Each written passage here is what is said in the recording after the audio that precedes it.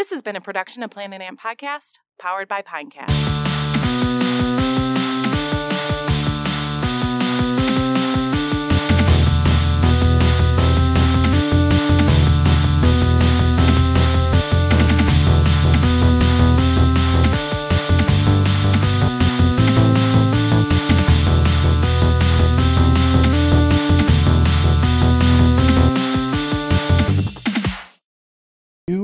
Do you want to bring us in? Hey everybody, welcome into Fan to Fan Detroit, a Detroit sports show by Detroit sports fans for Detroit sports fans. I'm your host Andrew Norris. With me, Double P producer Parker. As always, Parker, what is going on? Hello, Andrew. I'm so excited to be here on a podcast exclusive feed now. We are podcast only podcast, no video. So where can people find us?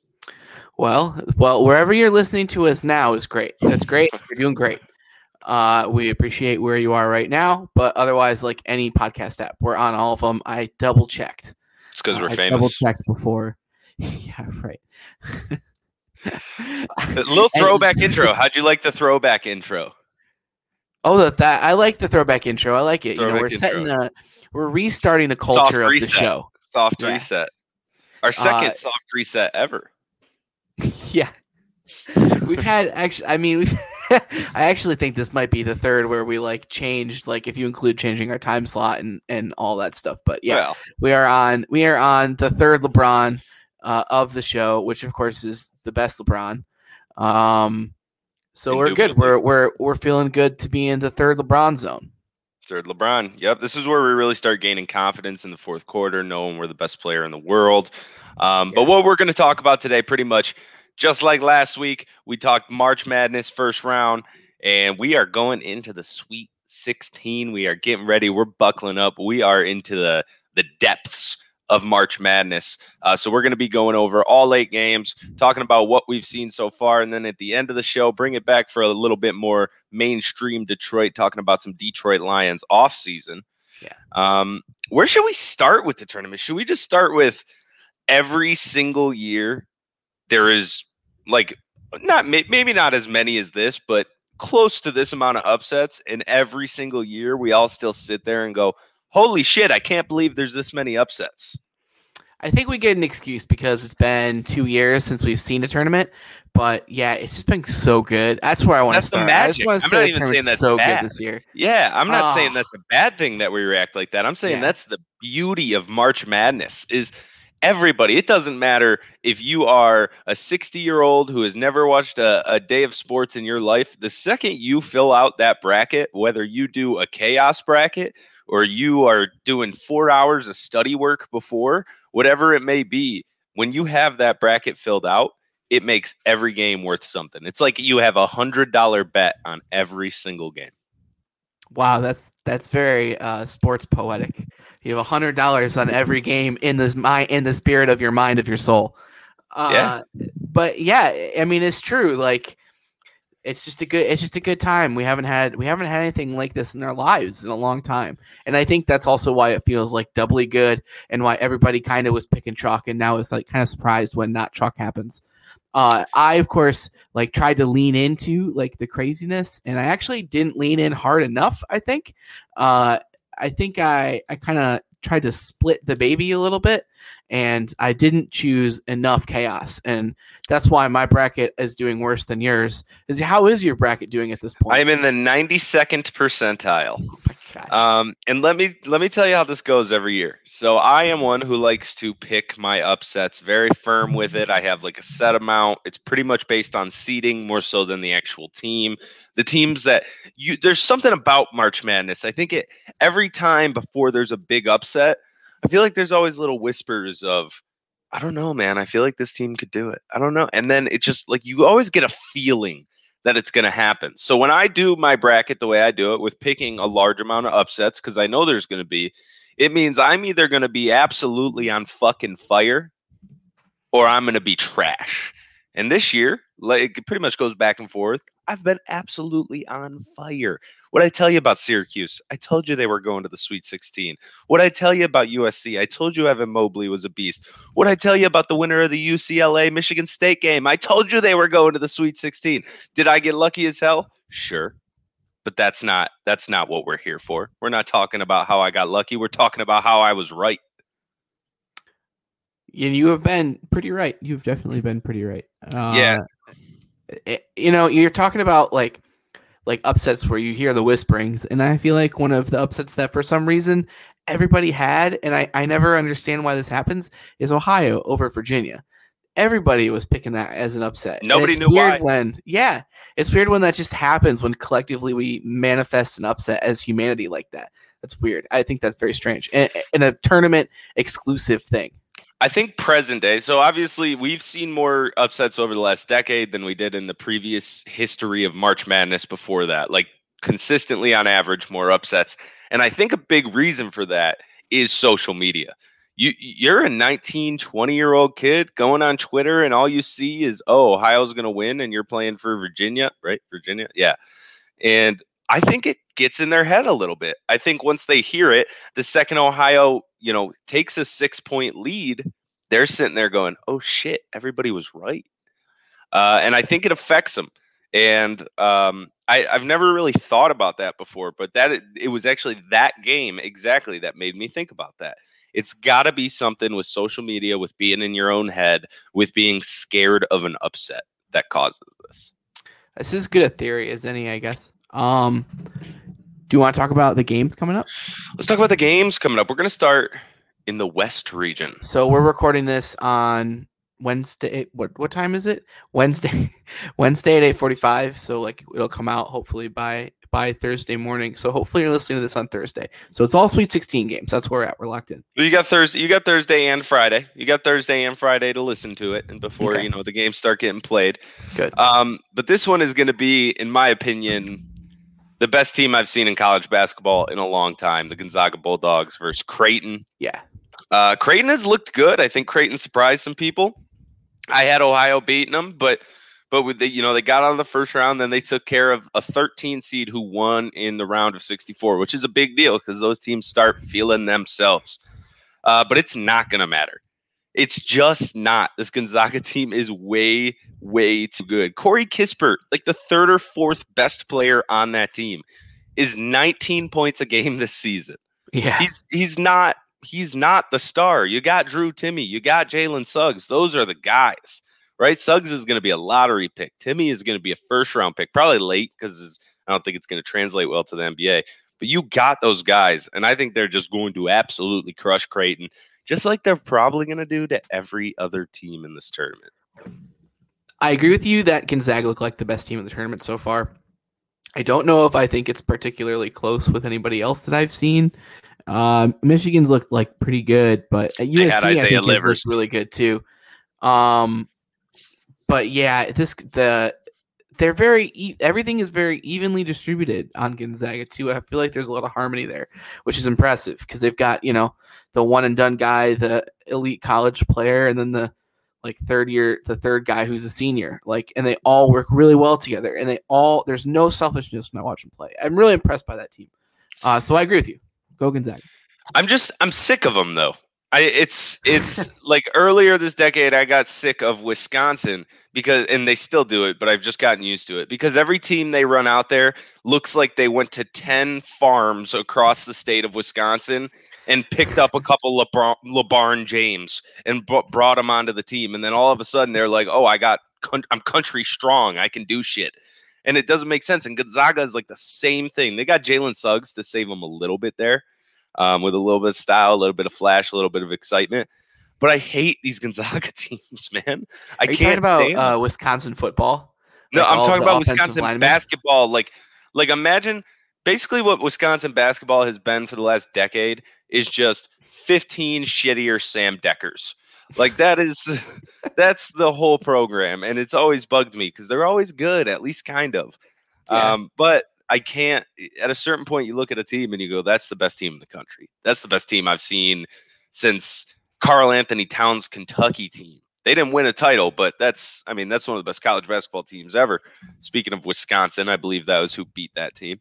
So yeah, anyways, I think their Elite Eight matchup is going to be really interesting because the next game, 6-seeded USC versus 7-seeded Oregon. Both teams coming away with a huge upset. USC making it look easy against Kansas. 85-51. I think it was like 10 and 15 from Evan Mobley, 5 assists. Not shooting a whole ton, but he didn't have to, obviously. And Oregon doing the same thing, just beating down Iowa. Neither of those games were really ever in question second half on. But best player on the court wins basketball games. Give me USC. I'm gonna agree with you again. I think that there are a lot of underseeded teams potentially this year. I think USC is one of them. I think we know Loyola is one of them, and I think that Ohio ended up being one of them too. But USC is awesome and Mobley's cool, and we'll be on Pistons watch with him for some time after this tournament. But yeah, I'm really excited to see how Gonzaga USC is a game I'm really excited to watch. And we can talk about it too because we're not going to have another show before that. So basically, how I think that's going to shake down is if Evan Mobley is as good as everybody says, and I think he is, they keep that game within 10 points. I don't think they win, but they keep it within 10 points because realistically, Gonzaga should blow them out. The depth that Gonzaga has just destroys anything USC has. And USC's good, but they're not that level. Yeah. And Evan Mobley is going to have the hardest matchup with Drew Timme that he's had all year, that any big man has had all year. That's who Drew Timme is. He's a force. He's a wrecker. He gets in there and just gets shit done, does the dirty work. I still think Gonzaga is going to beat USC in the Elite Eight.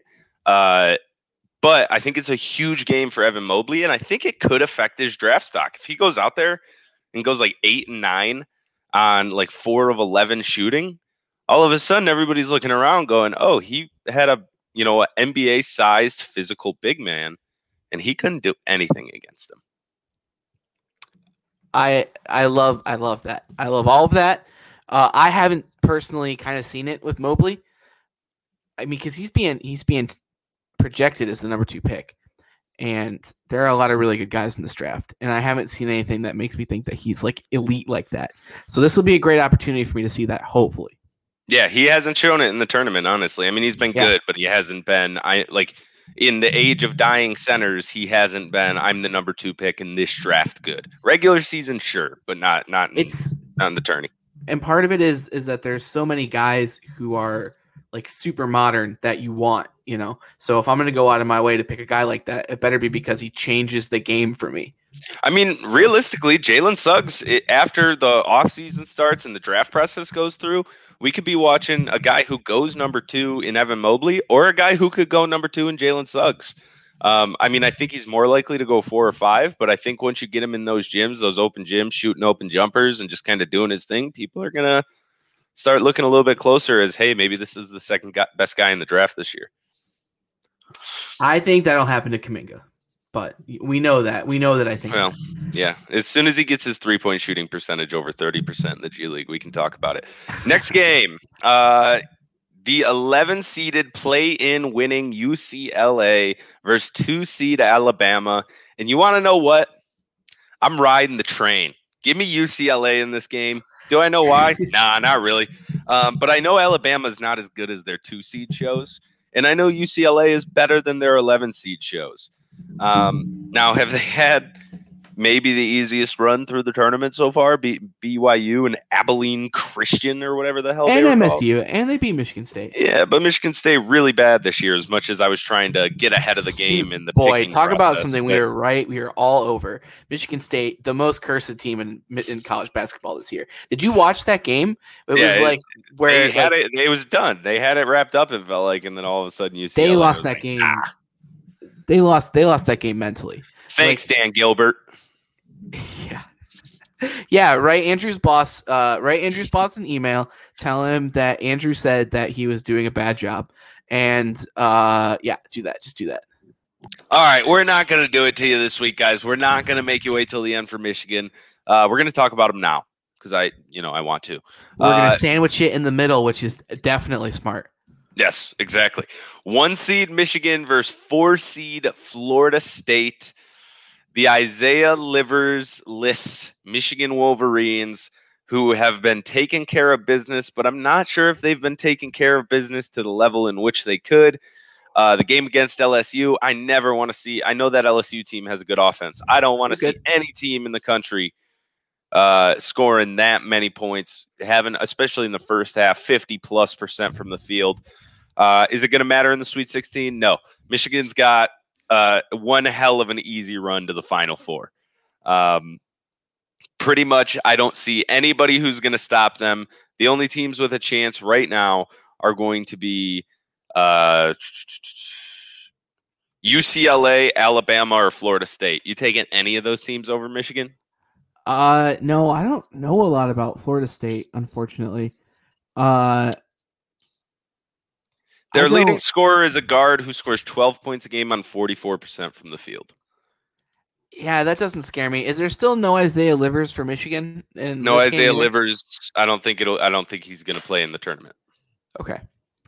Yeah. So hopefully it'll be. I mean, they're the last bastion of the Big Ten here from this really, really disappointing, which is insane, Big Ten tournament. Now is probably the moment where we should talk about that. What the fuck? I got fried on that. I got fried on that big time. Yeah, we both had the same theory there. Pick the Big Ten. They're probably underseeded 1 or 2 seeds, at least because of the conference they played in. And they just came in and shit the bed, and now Michigan's carrying the weight of it on their shoulders. Yeah, just a big dookie in the bed. So that's tough. The Pac-12, though. Pac-12 said, hey, everybody, we're for real. Yeah, I guess. Big thing about Michigan, Florida State. Here's why there's, in my opinion, no chance Florida State wins. They have nobody to match up with Hunter Dickinson. Yeah, their leading rebounder is 6'8". Hunter Dickinson is going to stick his hand into that guy's forehead and just tell him to get the hell away. It's not going to be pretty. It's going to be an ugly game. I bet you this is like a 66-52 game, right? Not a whole ton of points, but Florida State's just not going to be able to get anything going against Michigan. Michigan's not going to turn the ball over a ton, and they're going to win the rebounding battle. And if we know anything, those two are huge, massive ingredients in success in the March Madness tournament. Yeah, that's a thing that I've really noticed that I always forget is that college basketball is 8 to 10 years behind NBA basketball. It feels like if you have a dominant big man, that matters so much in college. They just basketball. Don't make enough of those guys. Yeah. I don't know if it's that college basketball is behind. They just don't make enough 7-foot guys who can do what Hunter Dickinson does. I've seen him projected as high as 8 on some draft boards. Yeah, hell no. Hell no. Okay. That's what I thought. I wanted to check in on that. I need to see him a lot lower on those boards selfishly so he can stay another year and play with the number 1 recruiting class in the country. That's what I want to see. All right, go Michigan. I'm definitely rooting for him. I'm definitely go Michigan. They're beating UCLA or Alabama too. Michigan in the Final Four. Book it. I love watching Mick Cronin coach college basketball. I forgot that too. He is hilarious. He is so funny to watch. Why? What does he do that does that? Is it just because he's bald and skinny and funny looking, or he is gonna have a? Have you never seen this before? Mick Cronin. He just kind of loses his mind. Yeah, he's like if Stan Van Gundy was a thumb. he's at 11 the whole game, and it's there's just this shot that they kept showing of him doing I forgot we're on a podcast form now, but he's holding his arm out, trying to making a face at him, hit him, put some meat on him, and he's just a psychopath. He's just insane, and I guess so is his father. But I really enjoyed watching UCLA because of that. Little off subject here, but if you want a coach that you would die for, and he is insane, he is literally a crazy person. I don't even know he's that good of a coach, but I know I would die for him if I played for him. Watch Last Chance U basketball, Coach John Mosley.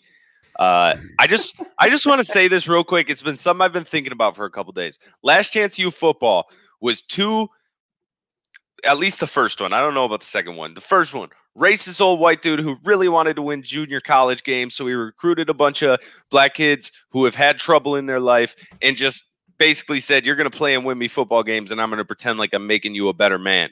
Coach Sean Mosley is there for one thing, and that is making you a better man and doing the whole thing. Everybody go watch Last Chance U basketball. It's so much better than the football one. Okay, let's move on. I'm sorry. If you YouTube search Mick Cronin, the fourth thing that comes up after Mick Cronin is ejected.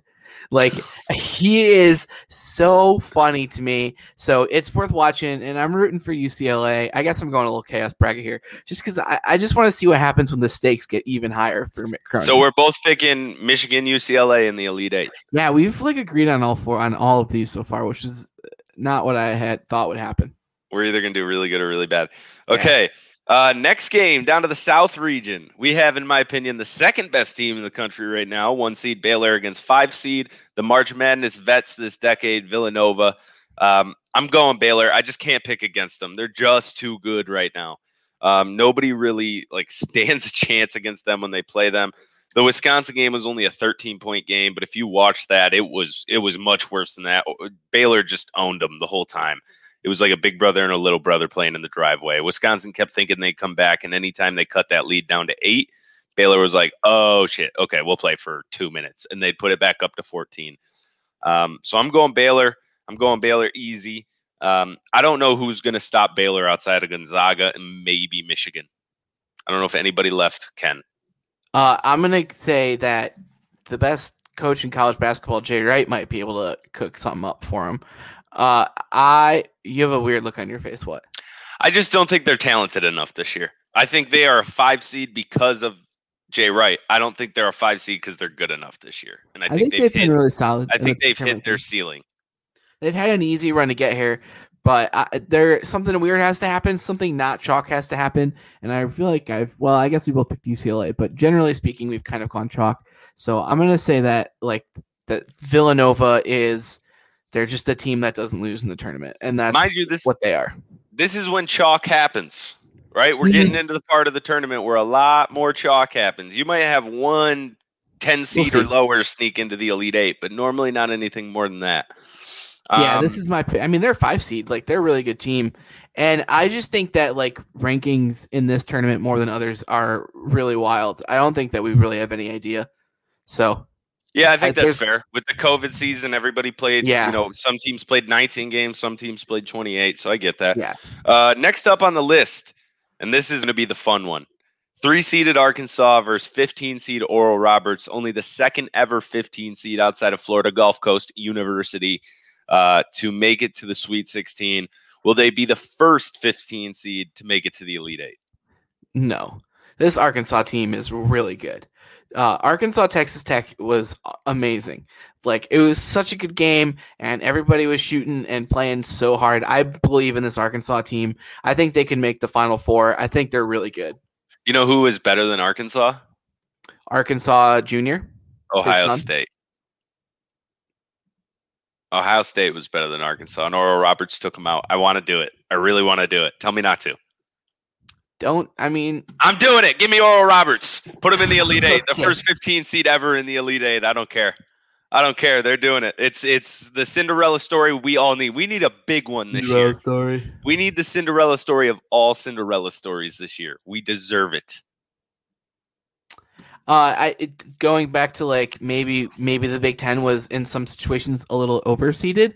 Ohio State probably could have been one of those teams if we're talking about it. I really believe in this Arkansas team. I thought that they whooped Colgate's ass and they were really, really good against Texas Tech.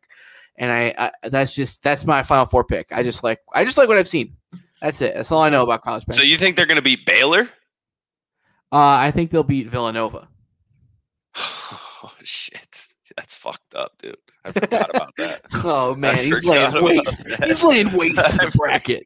I forgot about that. It's chaos. It's pure chaos. Oh man. And on to the final region, the Midwest region. Maybe the game I give the least shits about because I didn't want either of these teams to be here. 8-seed Loyola Chicago and old ass Sister Jean take on 12-seed Oregon State, or as the people in Oregon call it, Oregon. Who you got? I think Loyola is really good, actually. I mean, that Illinois team is no joke. Like, maybe they shouldn't have been a 1 seed. No, they should have been a 1 seed. That.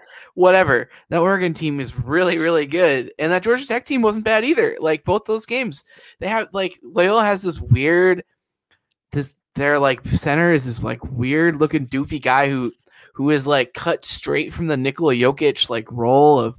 Okay, when I played basketball in middle school, I played basketball with this kid.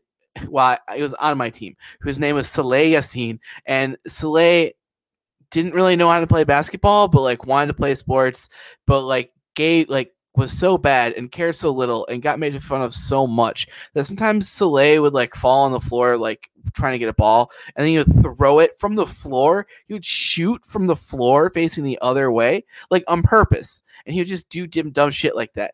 And this guy is like, what if Saleh Yassin was good at basketball? What if he was 6'9"? He's like volleyball bump setting the ball. It's amazing. I love him. I love it, and I mean I'm picking Loyola. It's I don't want to. The main reason I don't want to, I hate when people ask for God's favor in a sporting event. It really bugs me. Like there's few things that just cut me wide open. Like I hate it. I hate it. It's so, to me, it is like the most self-centered bullshit ever. And I know she's 100, but what do you think? What do you think is cheating more? Asking for God's help or steroids? God? Are you sure? Yeah, I'm genuinely asking. Because I don't care about steroids. Take them. Like, for real. I don't. It's you're entertainer. It makes it more entertaining. Take your steroids. I don't care. I think it's steroids. I think that we should move on though from this. Okay, don't take WWE level steroids. That's like where the line's at. Okay. What? Wait. Well, those guys die. Those guys die. Those guys die from it. Vince McMahon was just spoon feeding them steroids in the 90s, and then all of a sudden Ultimate Warrior's heart explodes. Like, that's not a coincidence. So there is a line, and it's the amount of steroids you take? Just, if they made it legal, it's kind of like decriminalizing drugs, right? If you make it legal, you can get people the help they need. If you make steroids legal, you can make sure they're taking them the right way where their heart doesn't explode when they're 55, the day after they get inducted into the WWE Hall of Fame. Okay. Tell me how the logic is wrong, though. Tell me where the logic is wrong. No, it's an interesting idea. We're like already 30 minutes in, so we got to keep moving. But that's an interesting idea. That's all I'm going to say about it. And the final game in the Sweet 16, Syracuse versus Houston, number 2 seed Houston, 11 seed Syracuse. I picked Houston in my bracket. I don't care. I'm riding the Syracuse bandwagon. I believe in them. Go Orange. Go Buddy Boeheim. The most prototypical college player oh my God, it's so annoying. He's like if you took JJ Redick and put him on Syracuse, just literally a clone. Buddy Boeheim and the Syracuse Orange are going to the Elite Eight. And by the way, that probably means they're going to the Final Four because the winner of this game ain't losing to Loyola. I agree with you on that. I think Houston's been good. That Houston Rutgers game, like, talk about another just like really awesome basketball game. I guess where I'm at right now is now I'm just picking teams that have demonstrated the ability to kind of gut out some of these close games, and that's what I'm riding now. And I know Syracuse just beat West Virginia, but I just think the talent level on Houston is so much higher. Like the way that you see Villanova versus Baylor is the way that I see Houston versus Syracuse. The talent disparity is just probably too wide. I think you got to have that guy, though. Right? I think you got to have the guy who can get hot. I don't see that guy on Villanova. I think that's what Buddy Boeheim is. He's a March, he was built for March. Dad, one of the most successful college head coaches of all time, grew up in this environment, knows the pressure. I mean, sure, he maybe hadn't been in it, but when your dad is in it, I'm almost certain you feel a lot of that same pressure. He's used to it. And I think that's a guy who can snap and go for 30, 35 in a game to get them to the Elite Eight or the Final Four. But I do see where you're coming from. That's why they call it an upset. Is Buddy Boeheim like a fun second-round pick for your G League team? Yeah, I mean, anybody who can shoot that well has a chance to make it in the NBA. Anybody who can shoot that well, period. It's that simple. I mean, look at Duncan Robinson. That guy's going to get like $80 million. Yeah. When he was at Michigan, I've said this on the show before. When he was at Michigan, if you would have told me he would have made a G League roster, I would have called you an idiot. Yeah, for sure. Now he's gonna get 4 for 80 or something like that coming up here. He's like, you know how in animes, like sometimes people won't power up until they're in the moment fighting. It feels like that happened to Duncan Robinson in his last NCAA tournament. Like in the middle of the fight, all of a sudden he was like, I'm so much stronger all of a sudden. And then that translated into an NBA career. And that's wild. That's crazy. He's learning as he fights, as Vegeta would say. Hang on. Before we move off the tournament, I have one thing that I really need to complain about because I forgot to do it when we were doing our preview show. Okay. NCAA tournament website. Yep. I'm looking at their bracket because their website's nice. It's the NCAA tournament site. And I'm trying to get some stats in front of me to remember who Syracuse's second best player is because I just don't have that information at the tip of my fingers. And I'm going through their roster on their website. I'm going to show this to you, but I'm going to talk it out here. Look at the way that they have their stats set up. First of all, everybody is in alphabetical order. Where's points? Hey man, that's a good question. They don't have points per game listed? They don't have points per game listed. Block the website. Block it. Turn it off. It is minutes, field goal percentage, 3-point percentage, rebounds, assists. What is this PF? Personal fouls. Oh my. Okay. Free throws. They're both rebound stats, steals, and blocks. No points per game. No way to sort anything. That should be against the law. The law. We should report this to somebody. NCAA tournament website. Do better. Do better. Be better. It's our do better of the week. Do better of the week. Okay. Lions football. Some stuff. Yeah, I'm really excited to talk about this. Some stuff and things about them. Then you start, because I don't know where to start at. So we have the Sports Illustrated Lions blog has a nice little article that we're going to use to kind of talk about the offseason acquisitions the Lions have made so far. And then about 5 hours, so earlier today, I guess, it was announced that the Lions are going to restructure Jared Goff's contract. And that's kind of what we're going to talk about. So how about this? Let's talk about Jared Goff's contract first. It saves us about $15 million on the cap this year, but basically locks us into Jared Goff for 2 years. And we're also not going to really be able to spend that money because that money is going to go to draft picks and then for throughout the season signings. So it's not like it's $15 million we can go spend on a guy on a 3-year deal. So it does help. Signing 3-year deals.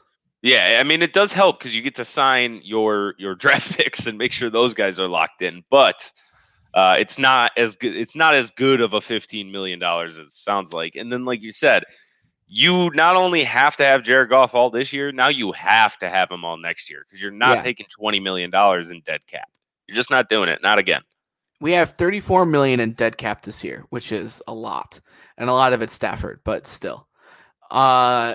Yeah, so I think we are probably locked into Jared Goff for 2 years, no matter what. And what role he'll play in that time is, I think, what's probably more up for discussion. First year, shoe and starter every game he's healthy. Second year, I think that's where a discussion starts. If we draft a quarterback this year, then you start that discussion right away in the second year, unless he's just awful like he was this season in the first year. But you pretty much aren't really going to start that discussion, I would think, until the 2022 season, when you can dig a little bit deeper, see if you actually have something. Maybe it just wasn't working out because it's not like we haven't seen the flashes from Jared Goff. Sure. He's been to the big game. Like, the guy's got talent. But is it enough talent when you don't have Todd Gurley and Robert Woods and Cooper Kupp? This leaves us with $28 million in cap if you include that flat 15. And we only have 7 draft picks, I think. 6 because of Michael Brockers' deal. And so no, because that 7th round I think is like 2026 or something. Oh, okay. So maybe we have 7. We have 6 or 7 picks in the draft this year. That's going to cost us $28 million. I mean, the draft picks I think probably will cost us 16. Okay, I mean, the first round pick I think is 8 or 9. So we could go out and do another one of these. Everybody's doing 1-year deals this year. Yeah, you're not done. I mean, you're not out, but you're not. It's not 15. I'm saying it's not 15 million where you can go get a 15 million a year guy. Right, for sure. We might be able to like pick up like 2-3 million a year guys. Yeah, a corner on a 1-year $5 million deal or something like that. I don't know. It actually feels like we have most of the roster filled out. And it'll just be kind of the draft day stuff. Let's talk about that. Let's talk about what we've added to the roster. I mean, there's really only 4 worth mentioning. So we'll breeze through. We got Tim Boyle, which is, I guess, just like Packers fans are going to hate us even more, so that's good. They love that guy. So two Packers players, which is interesting. Yeah, but they love Tim Boyle in Packland. That's weird. Oh, I mean, do you remember when Kellen Moore was our backup quarterback and people wanted to start him over Stafford? Like, backup quarterbacks people love because every time your starter makes a mistake, they go, "Oh, you wouldn't do that." Yeah, I mean, we didn't. That's probably not how it worked. But we didn't hate Chase Daniel. If Chase Daniel was 23, the Stafford haters would have been obsessed with that guy. They wanted Jake Rudock to start over Stafford, man. Yeah. Like, I don't know, dude. Stafford haters are weird. Stafford haters, there's a lot of like, well, we got Jared Goff that I've been hearing from people, and I really would like to exercise a lot of caution with what your expectations are for Jared Goff this year, because he doesn't have nearly the amount of weapons, doesn't have nearly the defense. But it's probably a discussion for a later day. So Randy Bullock, they signed a kicker to replace Matt Prater. Gone by week 8. Interesting. Okay. Josh Hill, they signed Josh Hill to be like the second tight end, which is fine. I guess we'll have to see how a tight end turned head coach runs tight ends, because if he wants to go heavy tight ends, this is not a good enough number 2, and they better not be taking the fuck's his name. Kyle Pitts? Yeah, Kyle Pitts. Although he did just run a 4.41. Holy shit, really? Yeah. I mean, that guy's a receiver. Like, he's for sure. Whatever. Brashad Perriman is the 5th one on this list. And I'm very I didn't know. When did this happen? I didn't see this happen. I found out about this like 2 days ago. Yeah, it was pretty recent. Okay, so I just like it probably happened in the morning. Like, I get that where you gotta like wake up and there's like 10 NFL players and I'm like half asleep, like missing stuff. Very different kinds of receivers that we've taken compared to what we've had. Pretty much exclusively like speed heavy guys. Brashad Perriman was like a 4.29 40 in the combine or something like that. That's pretty wild. So compare that to like Kenny Golladay, who's like a guy who you throw it to in tight windows. I think the offense is gonna look very different. I am all with that. I'm more of a yards after catch guy myself than a tight window guy, because tight window throws, you want to know what those are? Those are 11 yards and down. A yak guy can turn an 11-yard play into an 80-yard touchdown, and that wins you football games.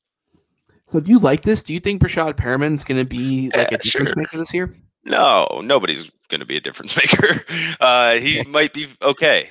He might have 30 grabs and 2 or 3 really long touchdowns. 30 grabs? Yeah, maybe 40. There's going to be okay. I see both him and Williams, who we'll get to, getting like 60 grabs a piece, 70 grabs a piece this year, right? Who else? I mean, TJ Hawkinson's going to have a bunch, but I just want to put this out there. I just want to put this out there. Somebody who catches a lot of passes, Danny Amendola, yeah? Yeah. The second highest season he's had as far as receptions is 65. 60 is a lot more than it sounds. Okay. That's getting to 60. That's almost 5 grabs a game. 4 grabs a game. That's true. No, you're right. 5. Next. No, 4. It's 4. 16, 32, 48, 64. 16 games. 16, 32, 48. Oh, yeah. 64. I was counting it as 12. Yeah, I okay. I don't know. Why I was doing that. Charles Harris. Very fun. Very Pistons pick. Love it. Yes. He either works and is awesome, or he doesn't and you cut him. And if we cut him, who cares? Plays a role where we definitely need bodies. So at worst, he'll be a rotation guy, which is fine. Yeah, and like anytime a first round pick doesn't work out, people normally say it's like an attitude problem. But as far as I have heard, it's not like that. He's not getting in trouble. He just hasn't performed. And maybe it's just taking him a little while to break out of the shell. So I'm not saying he's going to be a 14 sack guy, ever turn into what you were hoping to get in the first round. But that guy could be Romeo Okwara, have a couple of 2 out of 3 good years, 7-8 sacks, something like that. That's entirely possible for a guy this young who has that much potential. Always gamble on upside. It doesn't make sense not to.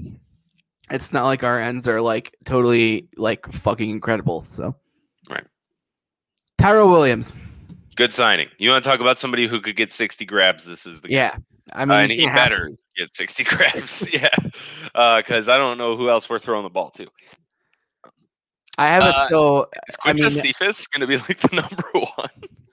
Well, I think he'll be. I think Tyrell Williams is going to be the number one, and I think that Perriman will play on the other side, and Cephas will play. He's a slot guy, right? I think Cephas will be ahead of Perriman. No, Cephas is a big guy. I thought he was like a possession guy.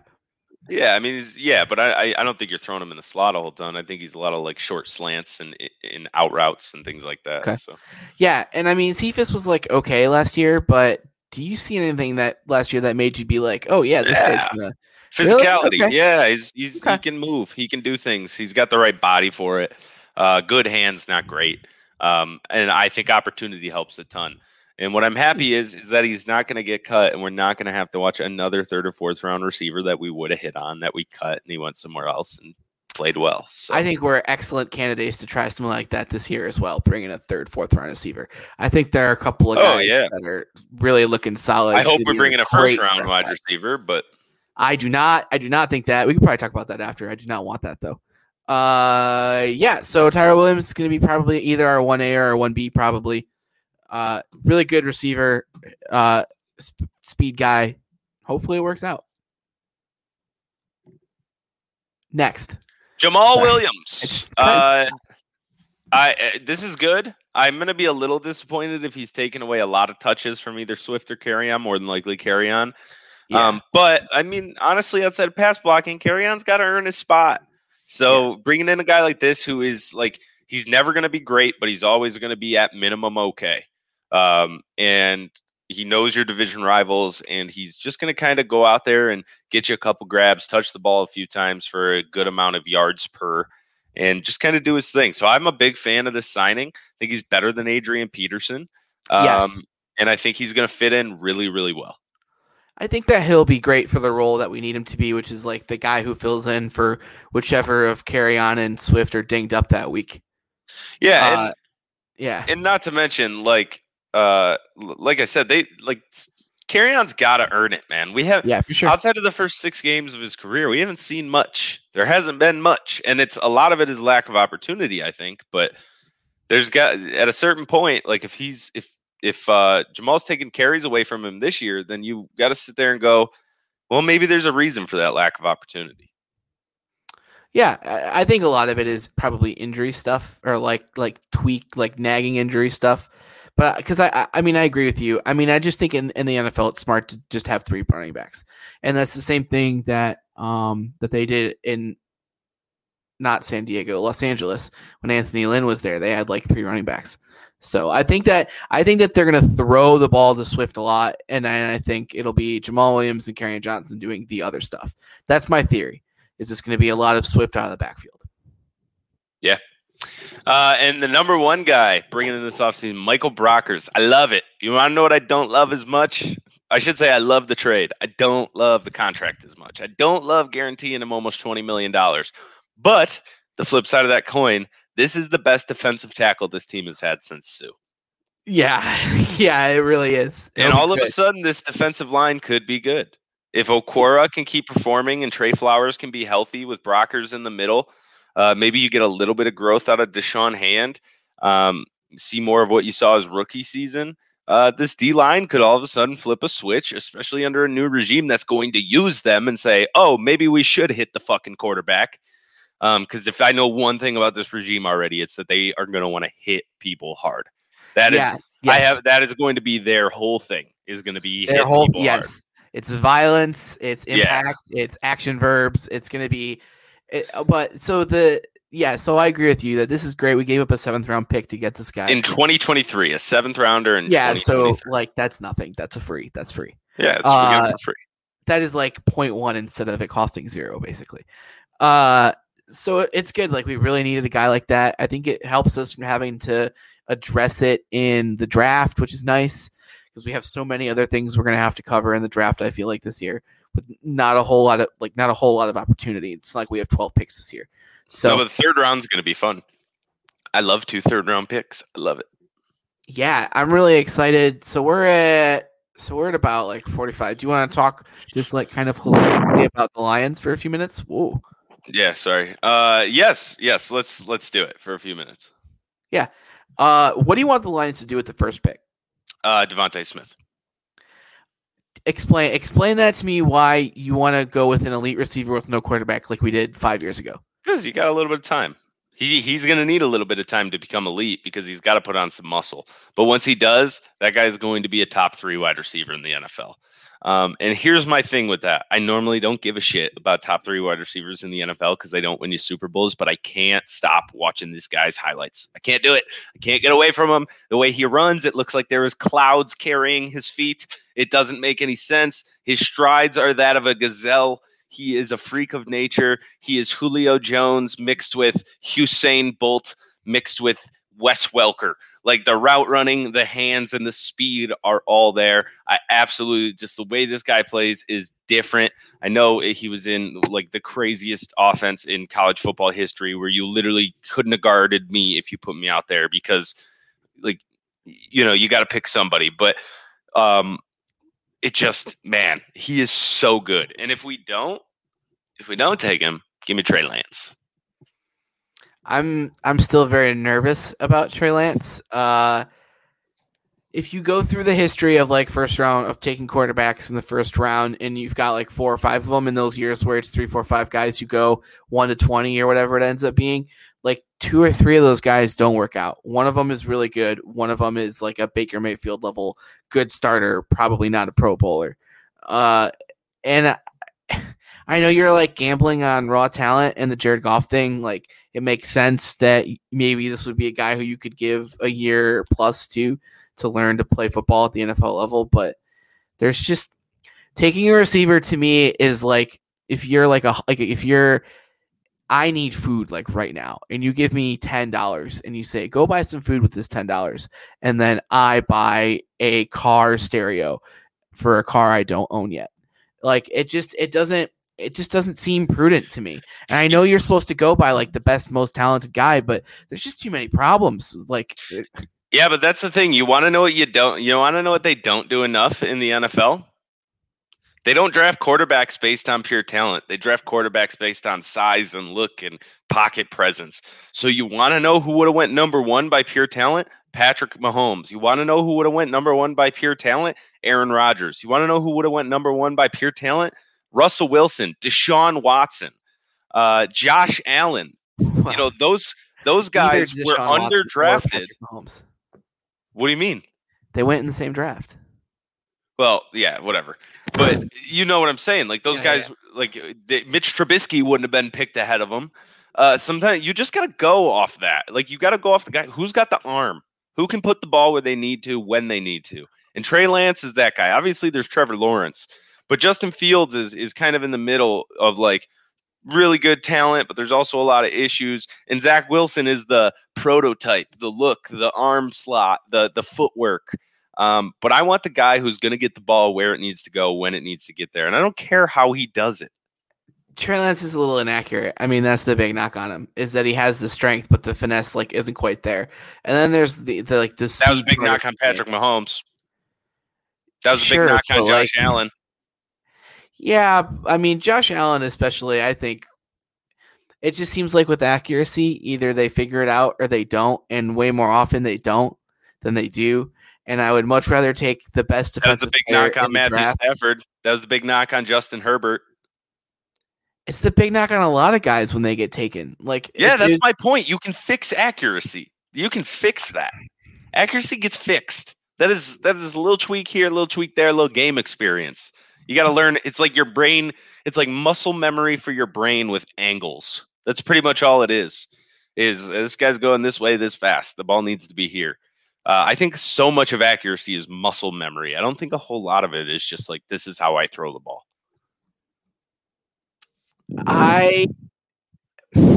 So, I mean, we start getting into the like sport sciencey side of like, you know, what about Jamarcus Russell, right? The ultimate, like that's like off the field stuff. He's just a lazy asshole. Just really like strength. But there are way more quarterbacks who don't pan out than do. But I just told you 8 of the top 15 quarterbacks in the NFL who all had these same concerns and fell in the draft for the same reason. It's not, you're never going to get a sure thing. So don't go with the boring guy. You don't know what happens when you go with the boring guy. You know who you get? You know who on a good day that turns out to be? Matt Ryan. You want to know what happens when you pick Trey Lance? You get Russell Wilson. You get Josh Allen. You get Dak Prescott on a bad day. Like the ceiling is much higher with these guys. I don't. You know who had a knock for his accuracy was Tim Tebow. Trey Lance doesn't throw the ball like it's a fucking shot put. Like, come on. You're 1 to my 8. Fine.